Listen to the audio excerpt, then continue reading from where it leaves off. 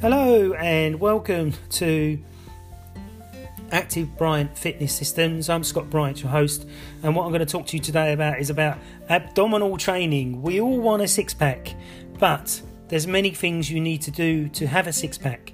So how I want to start the episode is that if you was to get an anatomy physiology book out now and look at the musculoskeletal system without the skin on it, you will see that there's a six-pack behind every skin wall.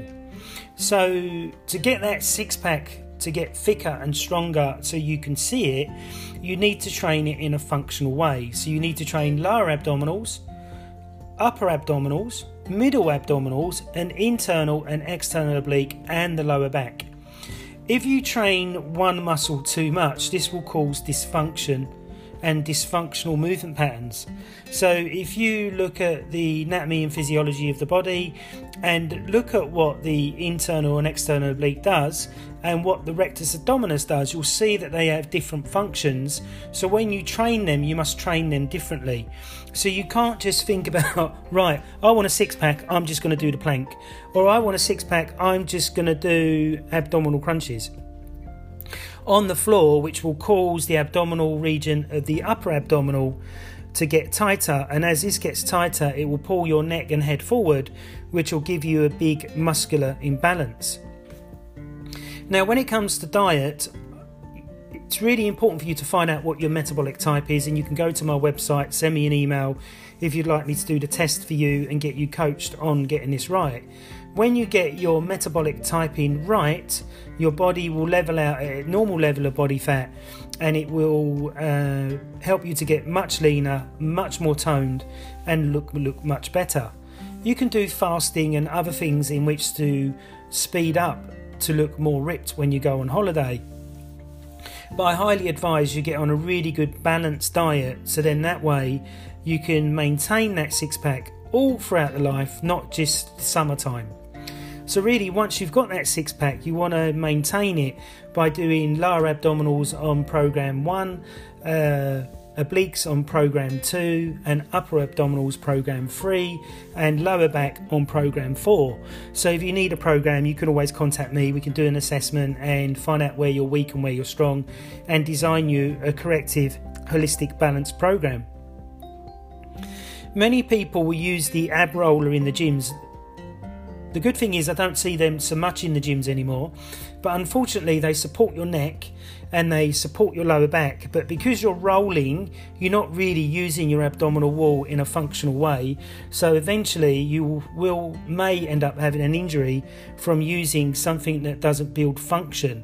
Whereas if you was to do side obliques on the Swiss ball, or an abdominal crunch on the Swiss ball, because you're going all the way back and all the way forward, you're going through full range of movement of that musculature, so it will get stronger evenly throughout the muscular system. So really important that you get this right. Exercising 4 times a week is more than enough. If you include fish oils in your diet, in which for you to get a more muscular abdominal wall, and the other thing you can do is use vitamin D3. Vitamin D3 has been proven to help people lose body fat around the stomach area, so this would really help you as well. Really important is get your body fat tested. Don't just Don't just stand on a set of scales that tells you how fat the individual legs are. You need to have Harpington body fat caliper measurements, which I've got here, in which for you to find out exactly what your body fat is and keep testing it over the course of a few weeks so you can get your body fat nice and low. For men and women, men can go down to about 11% and they'll still be healthy, and it won't affect their immune system and won't affect their hormonal system. But for women, if they go too low, it can really cause havoc with the menstrual cycle, how they feel and how they recover after exercise.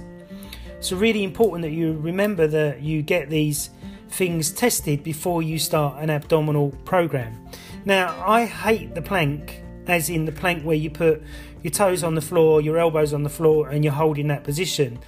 The side plank is a much better exercise because of you're working your internal and external oblique, you're working the multifidus muscles, and you're working the stabilising muscles around the spine, and you can't arch yourself.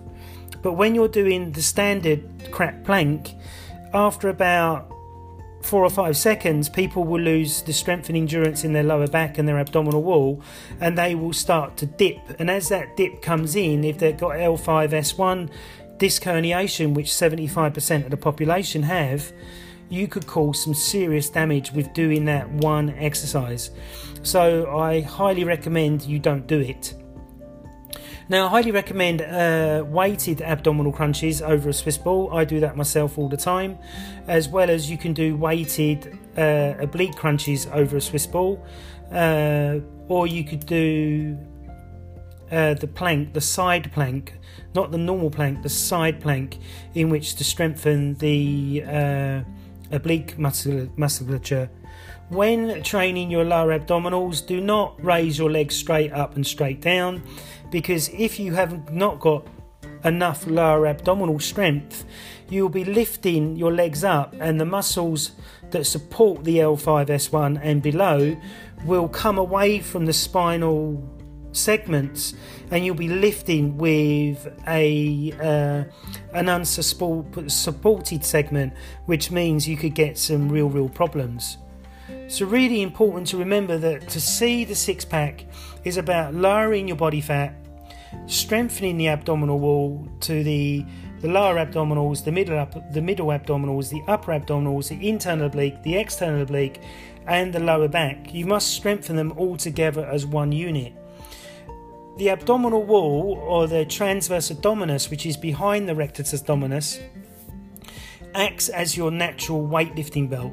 So the stronger you get the lower back and the abdominals functional together, the more you will have a strong six-pack, and you'll be able to move much better, and you'll see your performance go up. So I believe that a lot of cage fighters and MMA fighters get lots of injuries in their knee or their shoulder or somewhere like that, because they have they have good looking abdominal walls, but their abdominal walls are not working functionally in which to support the inner and outer units of the body.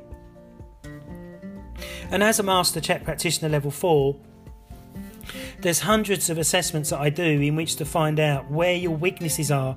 Then I design you a base conditioning program in which for you to strengthen your body throughout, so then that way when you're picking up your baby or getting your shopping out the back of the car or brushing your teeth, you don't end up damaging your spine.